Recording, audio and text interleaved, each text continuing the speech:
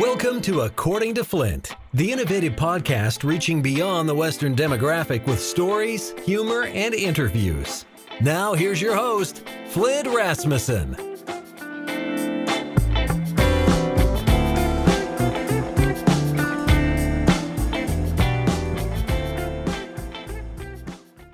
Well, welcome to another episode of According to Flint, bringing in once again one of my passions, as usual, music, in particular country music, and like to welcome this week a very good friend of mine. I'll call him a very good friend, country music recording artist, and a guy that's not afraid to dance with his spurs on. The one and only Ned Ledoux. How you doing, Ned? Good to see you. Good to see you. Thanks for having me. Looking good.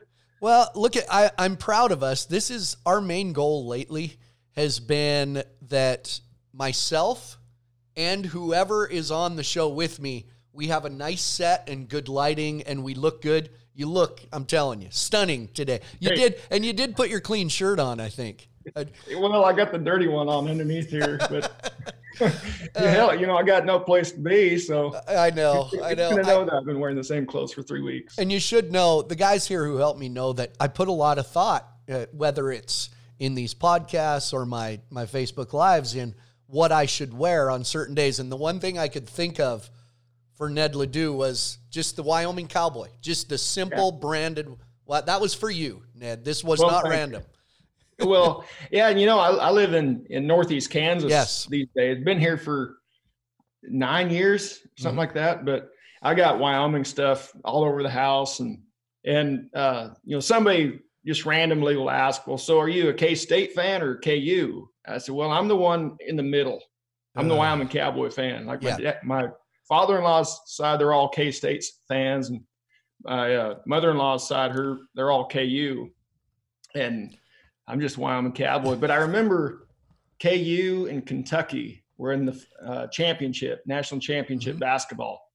I don't know how many years ago it was, but we were all out to eat, and they got to talking about the games. Well, who are you going to root for? And I said, well, Kansas. And all the K-State fans were like, oh, why would you take Kansas? I said, because we don't live in Kentucky.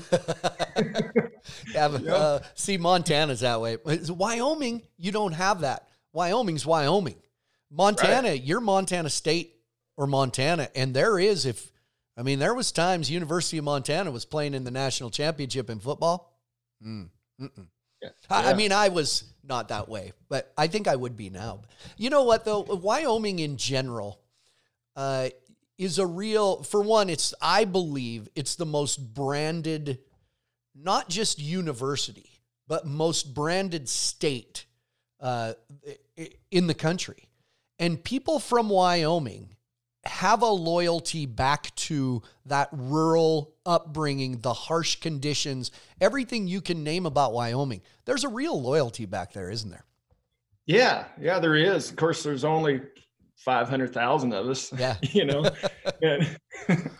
yeah, I don't know. We just take a lot of pride in where we come from. And I don't think it's any different than, Wyoming or Idaho or Utah, Colorado, just that, maybe it's just the region. Yeah. We just take pride in, where we come from and our families and things like that. And of course, it's beautiful out there. So, well, there's a meme out there with somebody. It's Jim Carrey, and he's in the most goofy cowboy stuff you could think of. And the meme is when you're from Jackson Hole and you realize the rest of Wyoming hates you. Have you seen that one? And Steamboat. I always call it Steamboat. The logo, because that's the name of the horse, right? Oh yeah. And because a lot of people, well, if they're not from Wyoming, don't know that. So, you got the Steamboat logo. And I'll see, a car or truck pass by once in a while with Wyoming plates.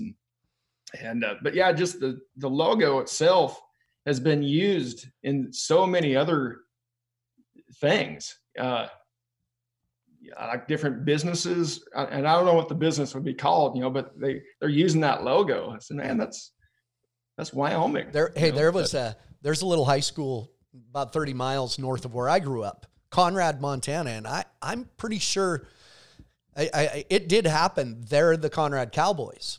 Little high school, 150 kids or whatever, and they're red and white, and their logo was this, and the state of Wyoming made them change the logo. Really? Yeah. Yeah. Well, I went to school in KC, Wyoming, and we were the Buckaroos. Yeah. And that was our logo, but it was red, white, and blue. But yeah, the center court was Steamboat. And did you play? What'd you play? This was not on my script, by the way, but what did you, were you a sports guy? Yeah, I was big into basketball. Mm-hmm. I never continued after high school, but yeah, I was really into it, from, grade school all the way through high school. And we won districts my senior year. And I think it was the first time, and somebody told me it was like first time in 25 years that the KC men's team had won district. And so that was a pretty proud moment, but I don't really do much of that anymore. Were you a dunk? Could you dunk? Yeah. Really? Yeah. Geez, I learned something every day. Nice. Yeah. Well, it took everything I had to get it up there, but I never did get a dunk in a game. I came really close to getting a dunk in a game, but somebody that kind of undercut me, like I was on my way up and I was like, I always say in warm-ups at the tournament, if the band was playing just the right song, I could dunk it. Really? I took all those conditions to make it just right. We used to do that all the time until the refs came out. Well, right. We'd be dunking it, and it's refs are coming. Yeah, you can't touch the rim. Yeah, now. Me too, Ned. Me too. Hey, in all of our times, we've all been through the same thing in the last year, 10 months of being locked up, locked down, whatever you want to call it. But I did pay attention through it. You did a lot of singing to the bookshelf, different things, Facebook Lives. But what I have noticed, and you've probably done it for a long time, but you posted something not long ago. You're doing work with the skull artwork. There's one over your left shoulder, and you've posted pictures. Ned, this is a gig for you. Are you selling these? This is a talent. I like it. Well, thanks. Well, I got into it probably close to 20 years ago. And the way I got into it, it sounds kind of strange, but people that live on a ranch, grew up on a ranch, would understand that there's an area on the property where, say a cow didn't make it, or a cat lost a calf, or a horse. There's a place on the ranch where you put them. Yes. And so I just remember riding through the hills, and I came across the remains, and there was this bleached out cow skull. And for some reason, it just kind of looked interesting. And so I took it back to the garage, and I cleaned it all out and started painting on it. And that's kind of where it started. And I look back on some of the skulls that I did in the early days, and they're pretty sloppy, like I kind of rushed through them, but I could see the progression, the more I did. But I've probably painted close to 50 or 60 skulls. And, and I don't just paint, steer skulls or buffalo. I've done elk, antelope, deer. I painted an alligator one time, a prairie dog, which is cool. one paintbrush stroke and you're done. Yeah, but they're cool. They're cool with the teeth on. There's a country song there somewhere. I'm riding out across the ranch. I come across a bleached skull, and there must have been a story to that bleached skull. And what happened to that old longhorn steer that was wandering in those hills? And I painted a picture, and you can use that, Ned. Yeah. Okay. Okay. Write something down. Yeah, and in a way, look I can hear your excitement about that. Yeah. It's a middle note. Yeah. But yeah, and you learn a lot about the structure of the skull and things like that, and then if you I've had a lot of friends give me, steer skull, that they raised this steer and they, had to butcher it and all that stuff. And so you're kind of like paying, honor to the animal, because it fed your family. And, but I have sold a few, over the years, but I never got into it to make any money. It was just, I've always been kind of artistic, and I always loved to draw and paint.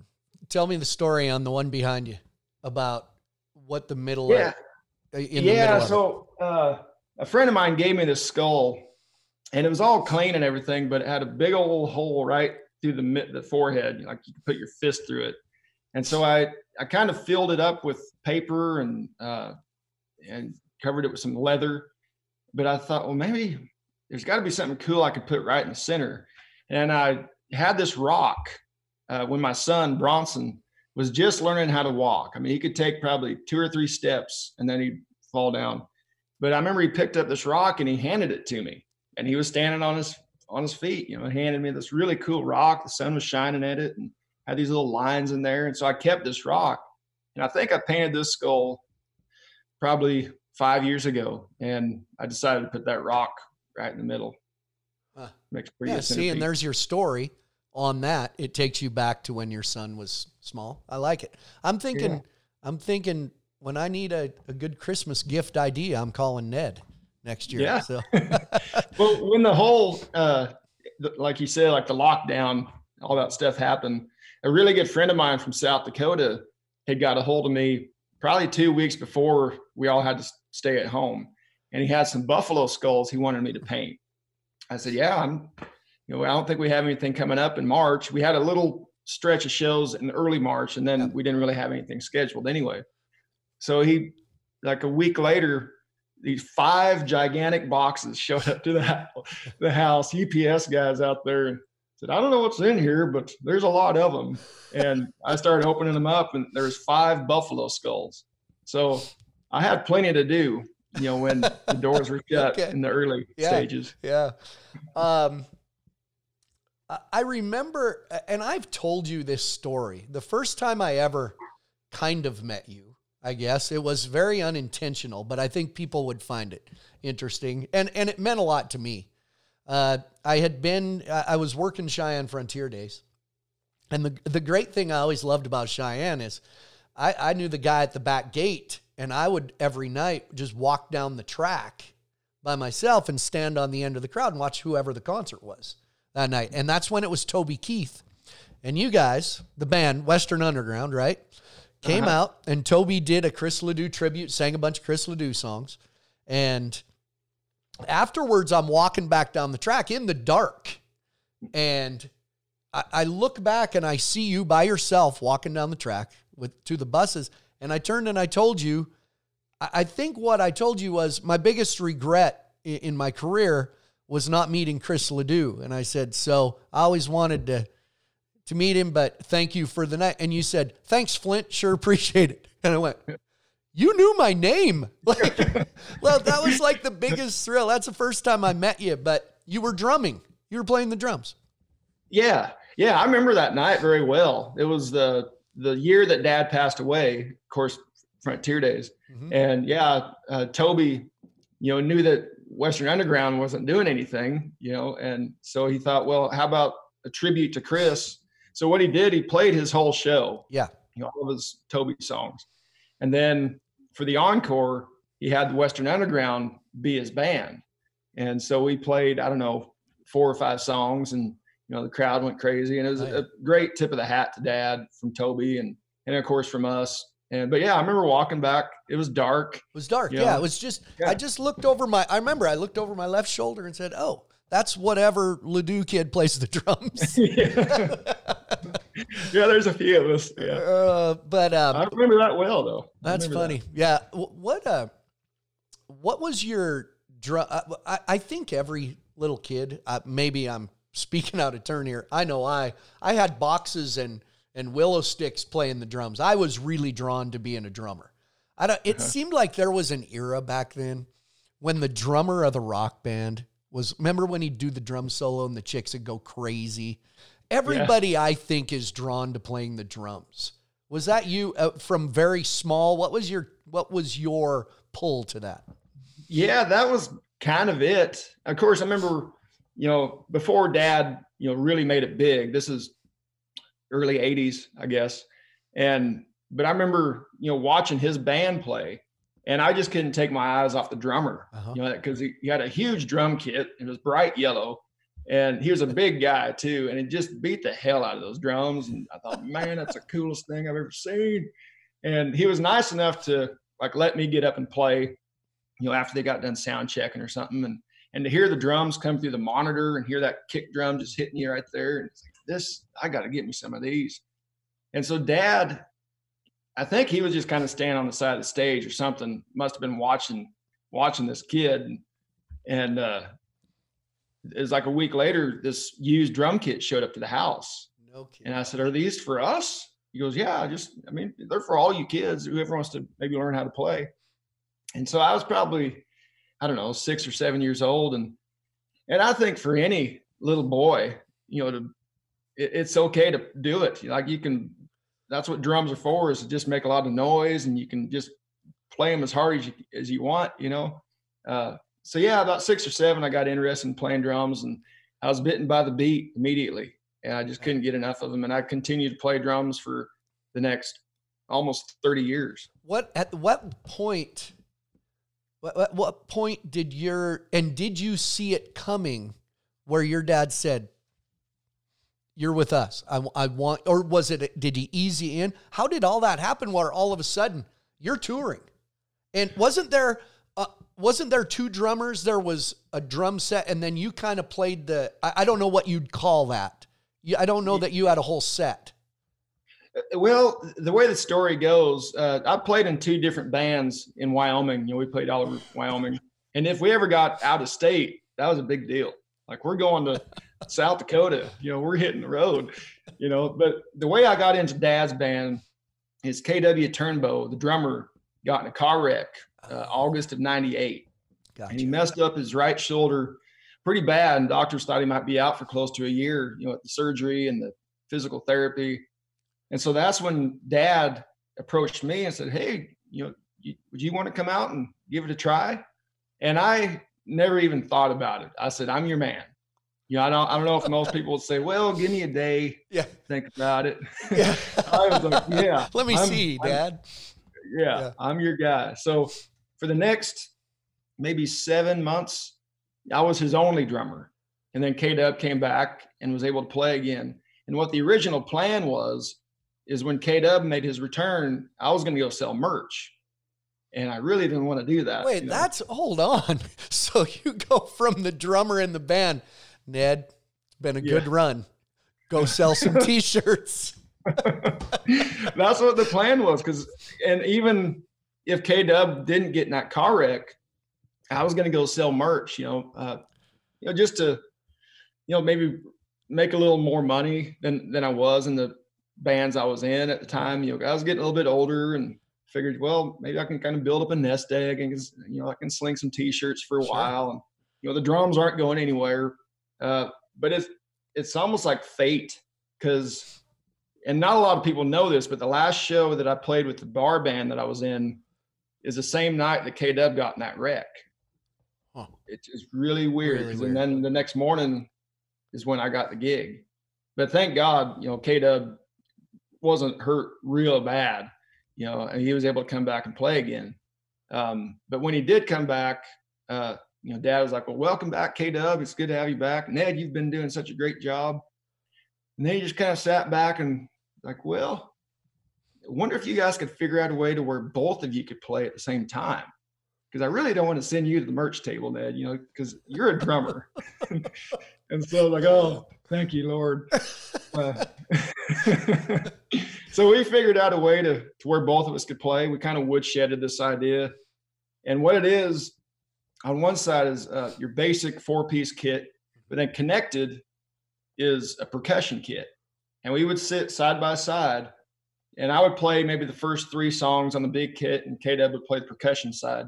And then during like 3 songs, we'd stand up and switch places, just to kind of keep it interesting, And having that percussion kit, I think, added, a little more something to the sound, whether it was just a shaker or a cowbell or congas or whatever it might be. But yeah, it was quite the trip.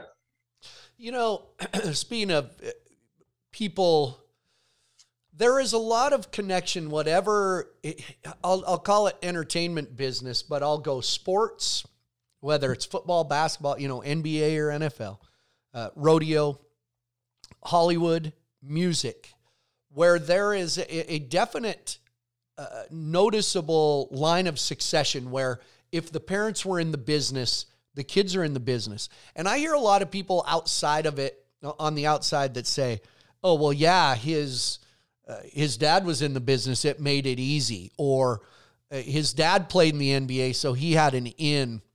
There is a definite advantage, not because of that, but because you watch the business. I look at, Steph Curry's dad played in the NBA. This guy's dad played in the NFL. They have a fast track, not because they're favored or anything, but you sit back and you learn, and rodeo's the same way. You know how to enter. You know how to travel. There is a definite advantage in that way to sit back and watch your dad in the business, for sure. Yeah, you're right. I mean, and I think about, other, famous dads' kids.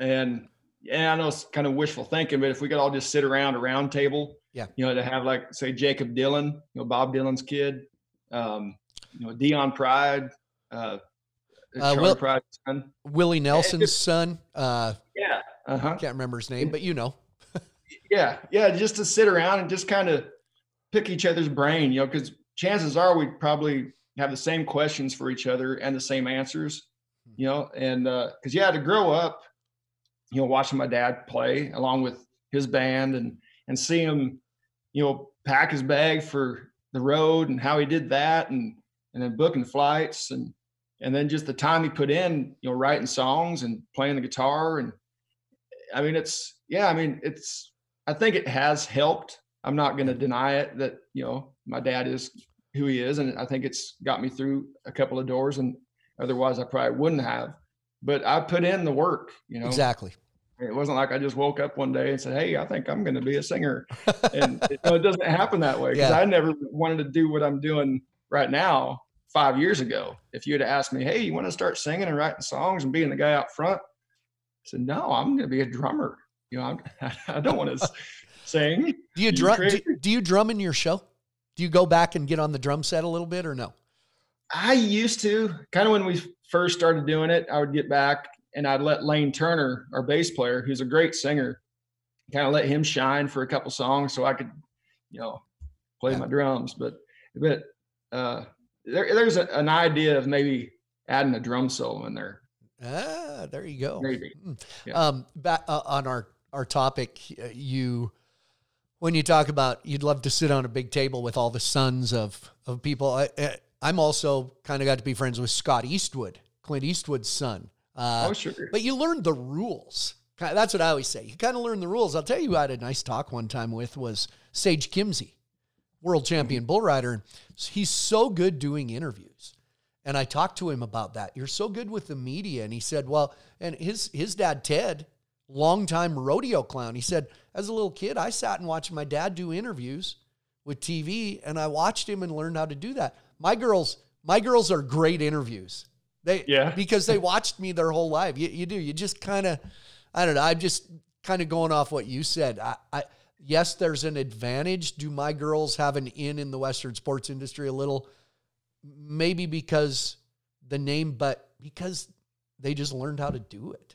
I think more than that. Yeah. And you also got to have a love and a passion for it. You know, I mean, even if your parents, mom and dad, even your granddad's somebody famous and that could open a door for you, you can't just walk in and say and expect it to happen right away. You know, I mean, you got to actually want to do this. And I really want to do it. We've been off the damn road for oh my God so long, you know. So I'm just craving, you know, just to pack a suitcase again. You know, I'd love to do that. I packed as we record this, as January kicked off, and we're doing PBR shows in smaller markets, but we're out there. And that first weekend, I packed my bag, and I didn't know, we're going to small markets in Florida. It's not the same as New York City and Chicago and LA. And I started packing my bag. Yeah. All right, here we go. I'm packing, so I'm good. Yeah. Well, we did actually get out and play a few shows, you know, during this whole thing. But our last one was the American in Arlington. And of course we didn't know it was going to happen. And I had an award show I had to be in, like 4 days later. It was going to be in Greeley, Colorado. So I flew to Denver landed, turned my phone on, and just text messages, emails. Hey, the award show's canceled. Everybody go home, be safe. And so I went and got my bags, got on another flight that same day back to Kansas City, and that's where we all stayed. But 15 days. I think yeah, I know. Yeah, I think we were off for about 3 months or something like that. Yeah. And then our first show back was in Forsyth. Oh, Montana. Sure. You bet. Home of the Dogies. By the way, you said KC's mascot. Forsyth is the Dogies. Oh, in case you were wondering. Yeah. The Dogies. Do you feel, and I kind of was going to wait and kind of end with this, but we're on the topic. Do you feel at this point as a performer, and I know why we're performers, why we choose to do it, because we need that, and that's in our blood, and that's what we want to do. Do you feel, is your opinion, do you feel anything loosening up a little, or are we as bad off right now as we were last April?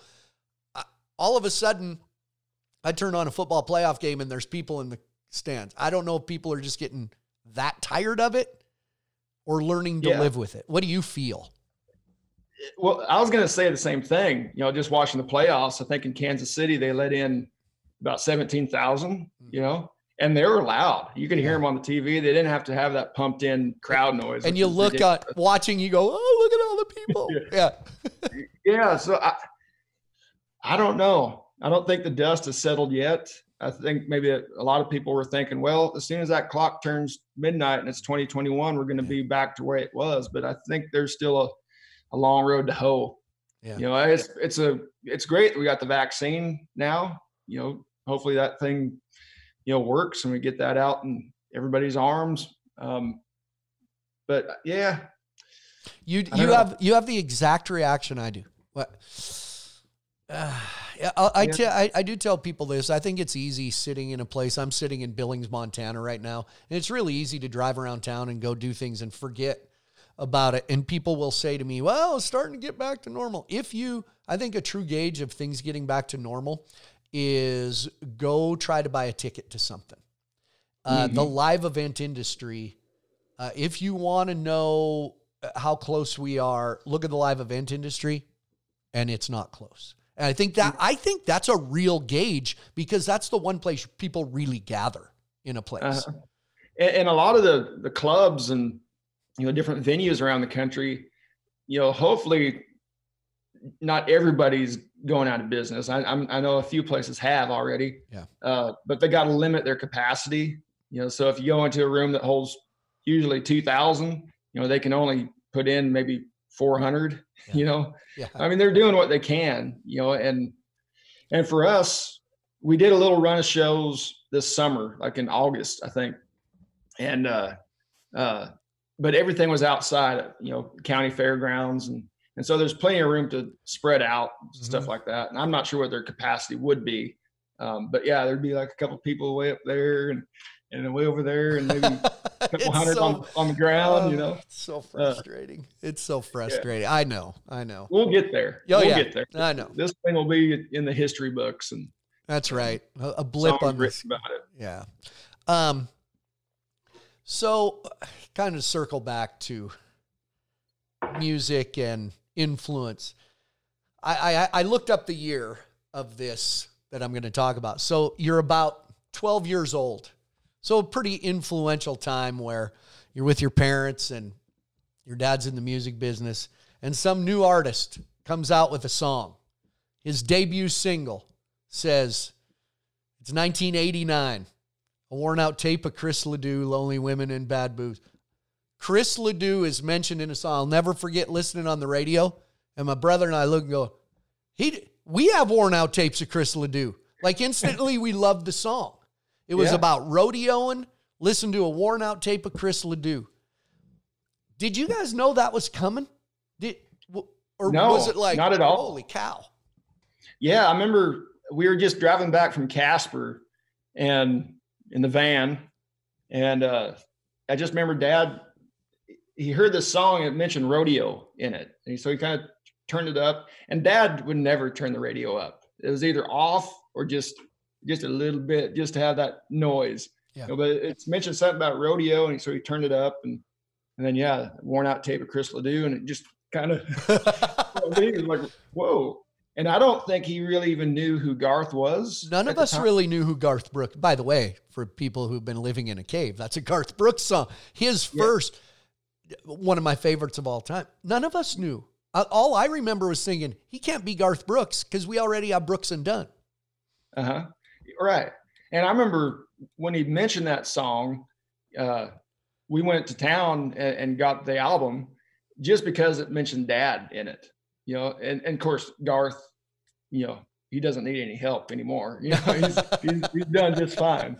But that's the only reason why we bought the cassette was because Dad's name was in there. But then we would started listening to more of Garth's stuff, and like one of my favorite songs he ever did was Wolves, and but yeah, just listening to his stuff, it's like he's got a lot of rodeo stuff and some ranch and stuff, and but I think. The fact that he put Dad's name in that song, it helped Dad's career out tremendously, but I think in a way it probably helped Garth, sure, because that, it kind of introduced, all the rodeo fans, ranching families and country folks to Garth Brooks, but it also introduced the millions of fans that Garth had to Dad. And so it ended up being a pretty good friendship for a long time. I'm not sure when he cut the song originally that he knew who Chris Ledoux was.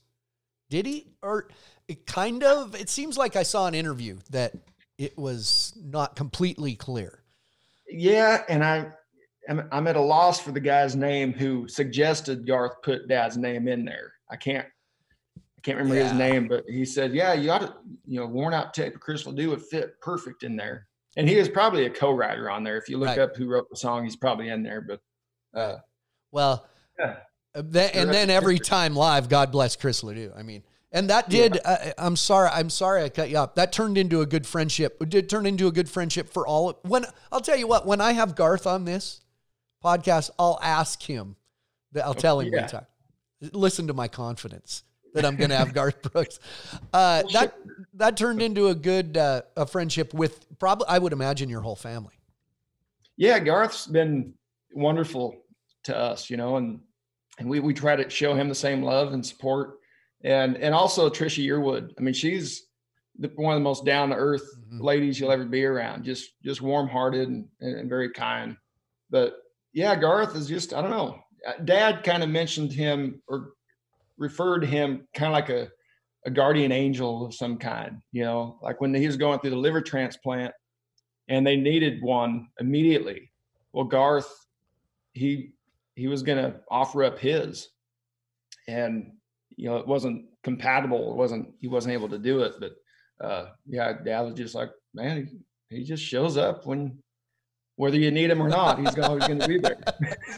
That's cool. Well, when we're done doing this, you can just text Garth and tell him what a great experience this was. I will. Yeah, there you go. Obviously, when you do shows and you put a playlist together, which I can't imagine. I always think of people like Garth and George Strait. Like, we got to do a 2-hour concert here. How the hell do we narrow it down to all these number one songs? But, when you put a playlist together, I love your stuff.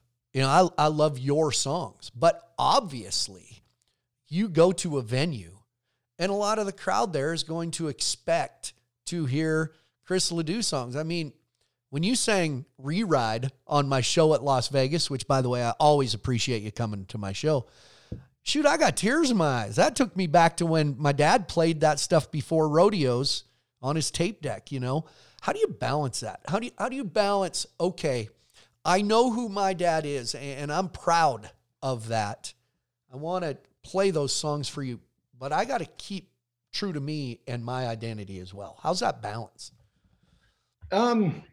Well, the set list it's kind of split down the middle, and it's kind of intertwined. I'll do like 2 or 3 of my songs and throw in some of my dad's, and we always end with a big bang with some of Dad's, good party songs. But when I first got into singing, it was really just kind of like a curiosity thing. When Dad passed away, I joined up with a different band. It was Dustin Evans and the Good Times Band, based out of South Dakota.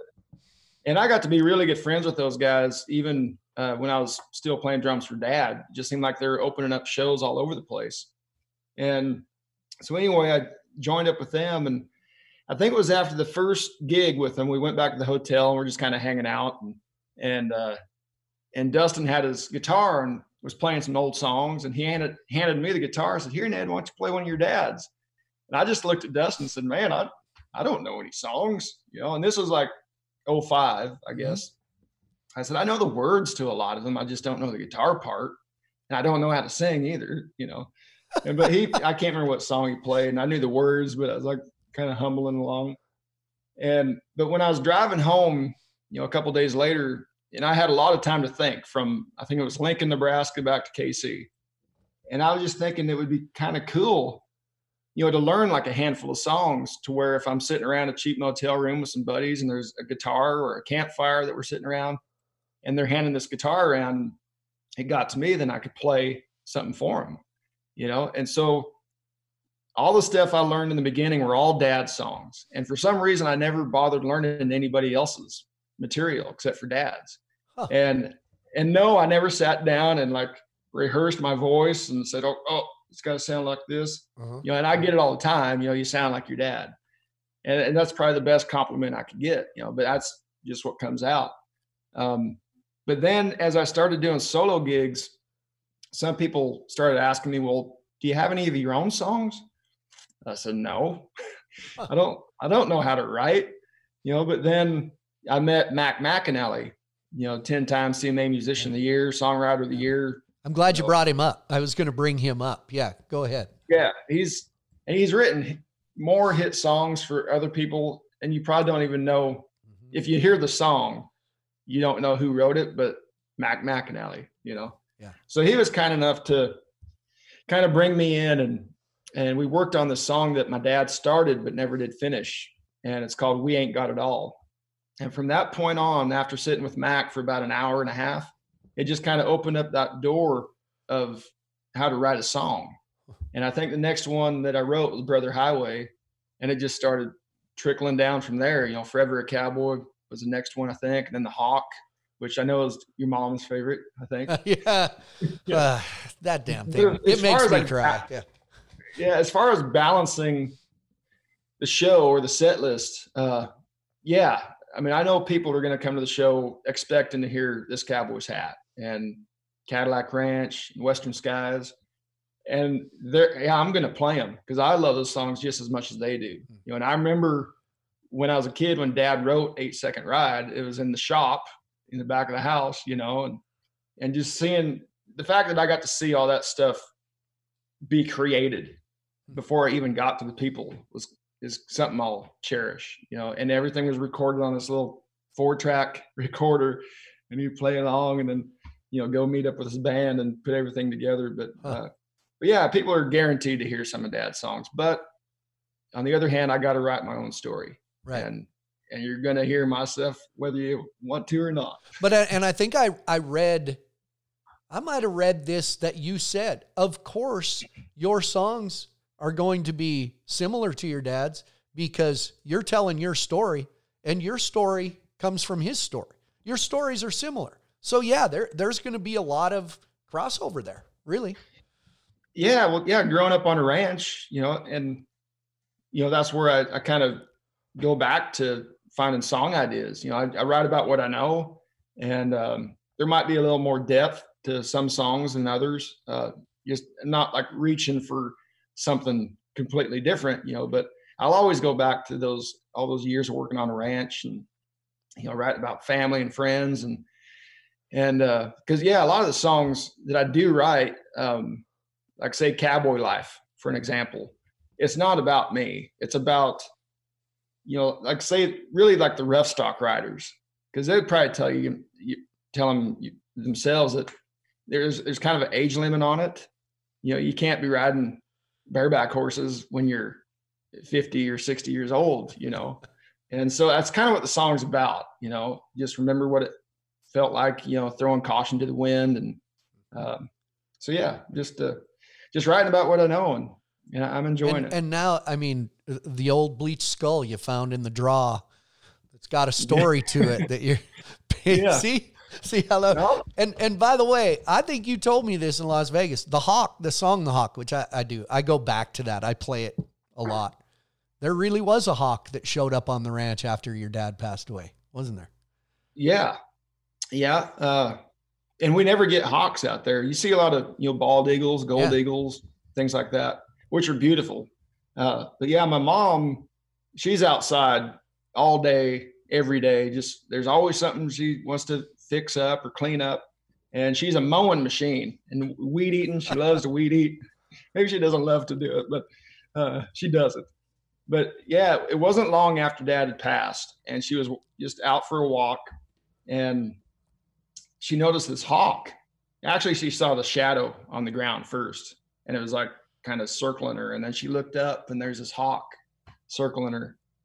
And she turned around. I think she was walking up to the cattle guard and she turned around, went into the barn, check on something and came back outside. And that same hawk was perched up in a tree just outside the barn. And she kind of thought, this is kind of weird. It's magical, but this is what's going on here. And so then she headed on back to the house and that hawk was like way out in the pasture, kind of following her from a distance.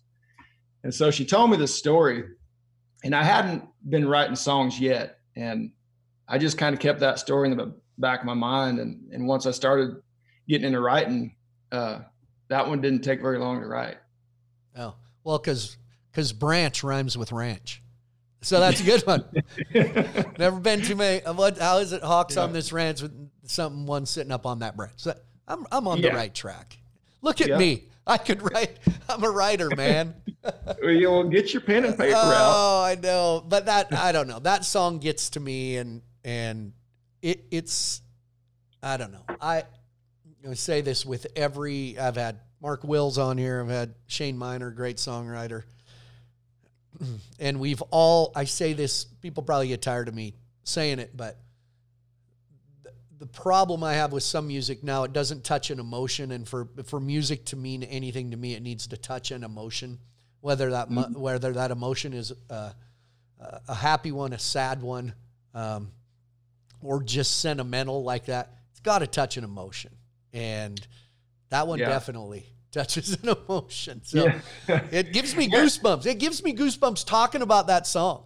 It does. Yeah. It really does. Well, if it has that effect on you or anybody else, I guess I've done my part, Yes, it's still, kind of makes my lip quiver every time I sing it live, because I'm the only one on stage doing it. I give the band a bit of a break, gotcha. Go get you a sarsaparilla or something like that. And I'll do this song and tear up for a bit. And then you guys come back and we'll blow the roof off the place. Until I started doing my stage show that you've been kind enough, like I said, I appreciated it this year. Things were different, but we were so glad you came. And until I started doing that show in Vegas, the Outside the Barrel show, I'm like most people in the country that I always equate music success with mainstream radio. Country music success with being on the highway XM station or your local FM station. Then as time went, I started to have guys on my show at the time, Aaron Watson. And then I met and became friends with Cody Johnson. And then Chancey Williams and Ned Ledoux. There's this culture of music that has taught me that success in music doesn't always mean mainstream radio. There is a great culture of successful musicians that unless you really get out there and love music, you don't see them. And I like it better. I really like it, but it's there.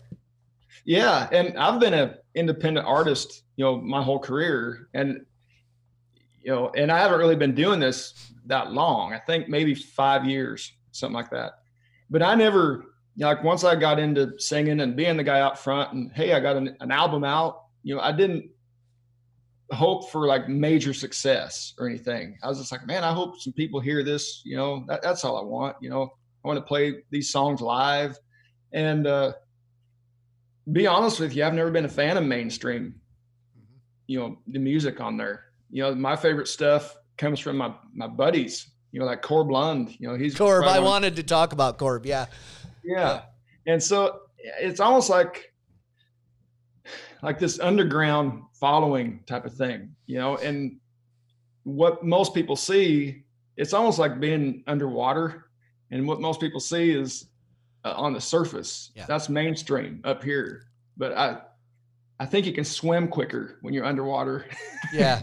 There's a point in there somewhere. But yeah, I've just always enjoyed, the guys that, of course, the Texas stuff, Red Dirt stuff. Sure. And like I said, just kind of my friends, what they're doing. Corb Lund, Dancing with Your Spurs On. That's you and Corb Lund. Talk about, that guy, he didn't get to come down to Vegas this year. He's up in Canada, but talk about true roots to country Western music. His go-to guy is Ian Tyson, for God's sakes. But so a guy that just adapts, quirky. He talks about cows around or whatever. He talks about having cows around. He talks about having the vet cut the beat out of the, but I'm with you. It provides it again. It touches an emotion of humor, of, dancing with your spurs on. You sang that on my show. What a great, it just brings sentiment to you. It's a warm kind of a thing. Yeah. And in the last couple of years, I guess we're not going to do it this year. They're going to postpone it till next year, but I've had the pleasure to play the American Cowboy Poetry Gathering down in Elko, Nevada. Yeah. And now none of those guys are going to be mainstream, but there's always going to be a place for this kind of music. Sure. And it's the folks, the country folks, the rodeo people, they love this kind of stuff.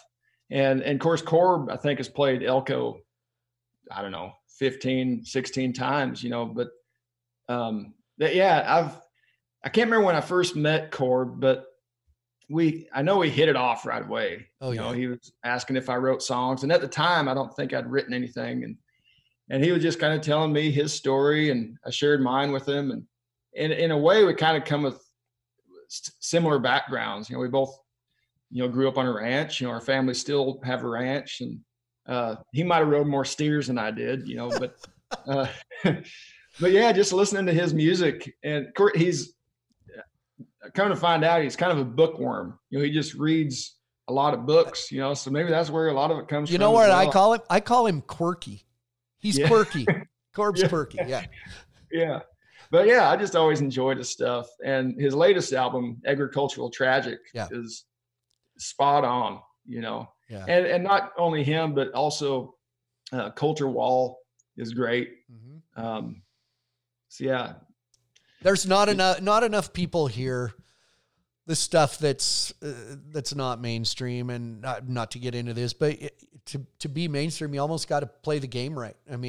Cody Johnson wouldn't get played for a long time because he did it his own way.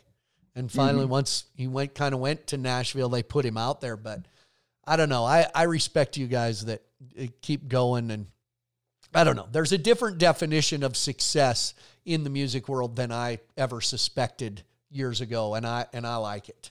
And I like to bring it. There's a sense of freedom. And, I don't have anybody telling me what kind of songs I need to write. And, I stick to a schedule when we're on the road, because you got to do that. But, as far as like the stuff I'm going to write, I do my own thing.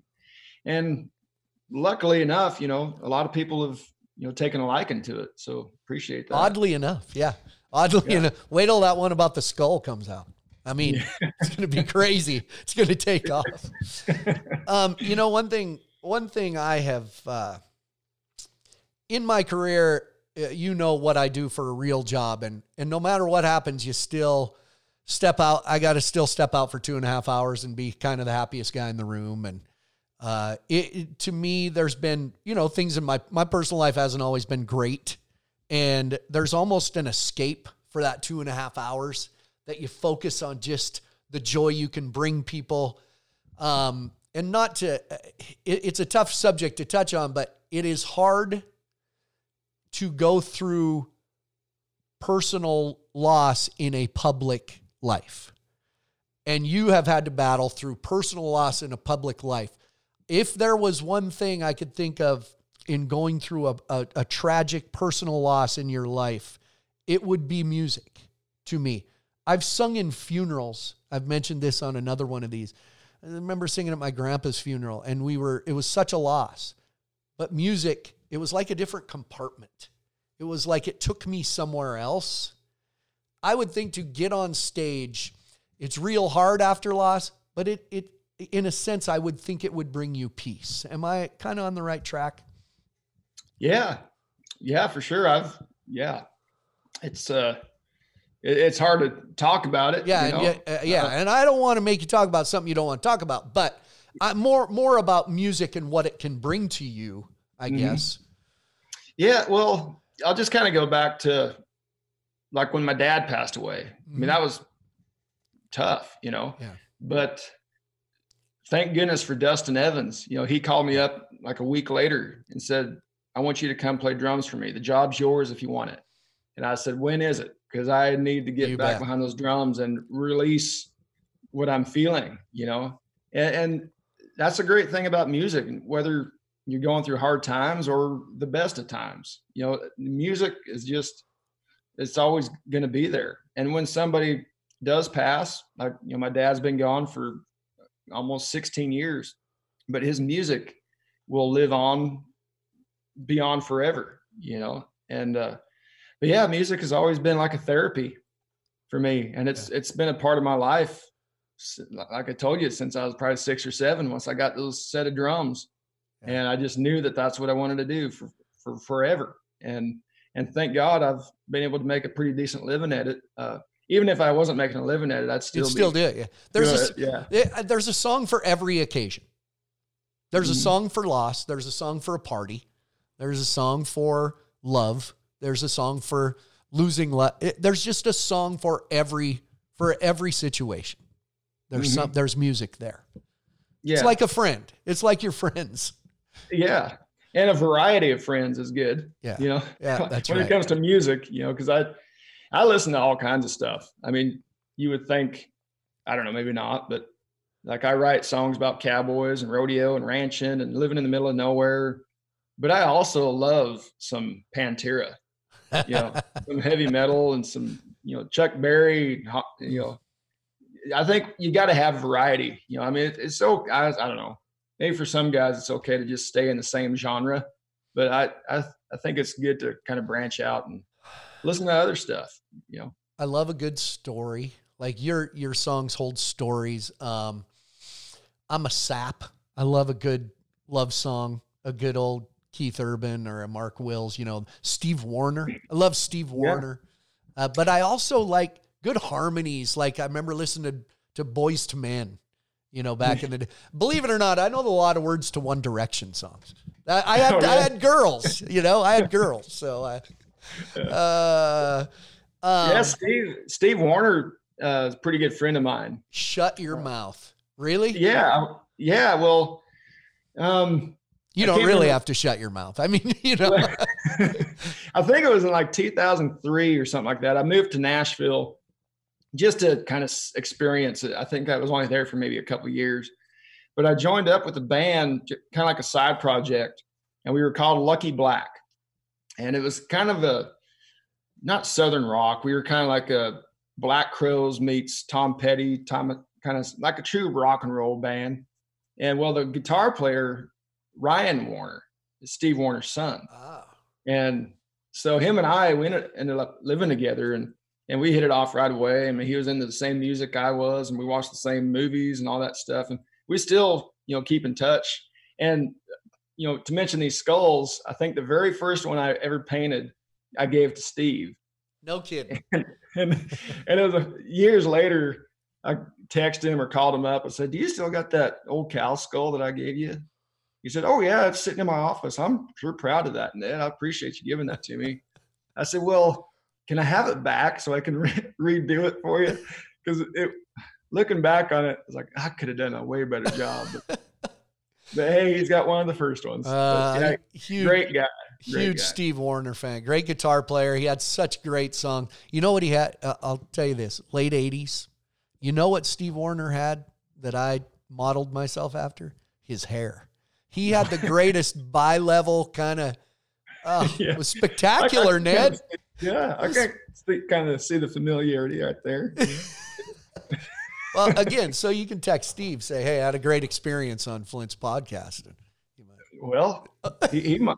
I'm closer with. Actually got his number in my phone. I don't have Garth's. So. Oh, okay. Well, whatever it takes. Okay. I don't know. It's a lot of ways to wrap up a conversation with you, but you do clubs, smaller venues, that culture we talk about, but you've opened for Toby and for Garth Brooks. Stadium, Indianapolis. Did you open for Garth? Is that where that was? Yeah. In Indianapolis? Yep. The FFA convention. I can't imagine those kids, the FFA kids, with you and Garth Brooks. Could you hear anything?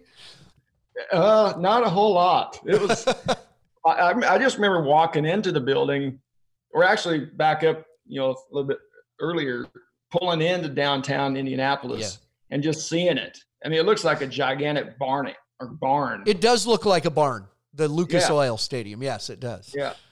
So then we wander in, and I think my brother was there, Will, and we just look around, and you almost get a kink in your neck from just looking up at the seats and knowing that in a very short time, every one of them is going to be filled, whatever it is, 65,000 people. But yeah, that was a rush, to open up for Garth. And we opened up for him like a year and a half before that in Nashville. I think it was like the end of his tour, kind of wrapping it up. But and he would come backstage, after our show and just, say hello and, get a picture and, share a few stories, stuff like that. But yeah, playing a stadium, I think I'll leave that up to Garth. Hey, I'm glad you said that because, I've done shows in AT&T Stadium, Cowboy Stadium, a few stadiums here and there. And that initial rush of, holy crap, there's 50,000 people here is a great rush. But I like, and I think you probably do too, I like to connect, look people in the eye, have a conversation with someone. There's not a connection. A lot is what I'm not complaining. Yeah. But now here with PBR stuff, our smaller markets, there's a couple thousand people and there's almost a real refreshing feeling to it. I see you as maybe that club with a couple thousand people. It provides more of a connection, I'll bet. It does. Yeah. And we played AT&T for the American last March. And yeah, it's kind of the way you feel. You're so far away from everybody, because of course they got the open arena in front of you. So you don't have any people right in front of you. And so you're just kind of watching up on the big screen or trying to point at somebody, whether you're pointing at them. I'm talking to you, but you're just kind of pointing. They're out there. They're out there. I can kind of hear you. Actually, I couldn't hear anything down there, but yeah, I think we're best suited for, like you said, like 2,000 seat places. And, and I love playing county fairs. You got the grandstand in front of you and, the families can come out. They got the little kids playing in the dirt and, they got cotton candy all over the face and they're out there dancing and having just as much fun, if not more than the grown-ups are, So I just love playing for the families in the small towns. And I think that's where we belong. And don't swear in front of your son. Don't say stupid. Sorry, that was before we started. But anyway, well, listen, Ned, I don't want to keep you all day, even though you said I could have you all day. I appreciate it. We have talked in the past. You've been on my show a lot, but there's always a time limit. Let's get you sing a song or two. Let's talk about something.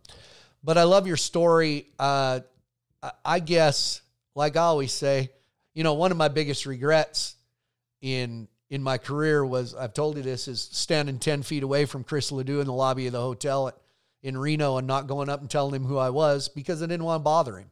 And it's a regret I have to this day. But in turn, I get to know Ned. So, and I consider you a good friend, and I hope that's okay, and feel like I could call you anytime and visit. And I think people listening to this podcast should know that about you. And I hope they know that about you. And it means a lot to people like me. Well, hey, I've always considered you a good friend. You know, you've always been really good to me and everybody that's, you know, kind of in the same camp, you know, so yeah, just thanks for having me on. And I do want to say that, you know, even though you never did meet Dad, I know he watched you. You know, he'd watch like at Cheyenne, you know, and he'd laugh. I remember I don't know what you did, some Michael Jackson movie or something. And so he knew who you were, you know, even though you didn't shake hands, but good to know. He knew who you were. Good to know. Well, that's good to know. You made my day, Ned. That's good to know. Well, listen, Ned, always appreciate your time. Ned Ledoux. I'm not going to call you a country music superstar because that'd mean you'd have skinny jeans on, but one of our favorite country music recording artists. Thanks, Ned. All right. Thanks, Flint.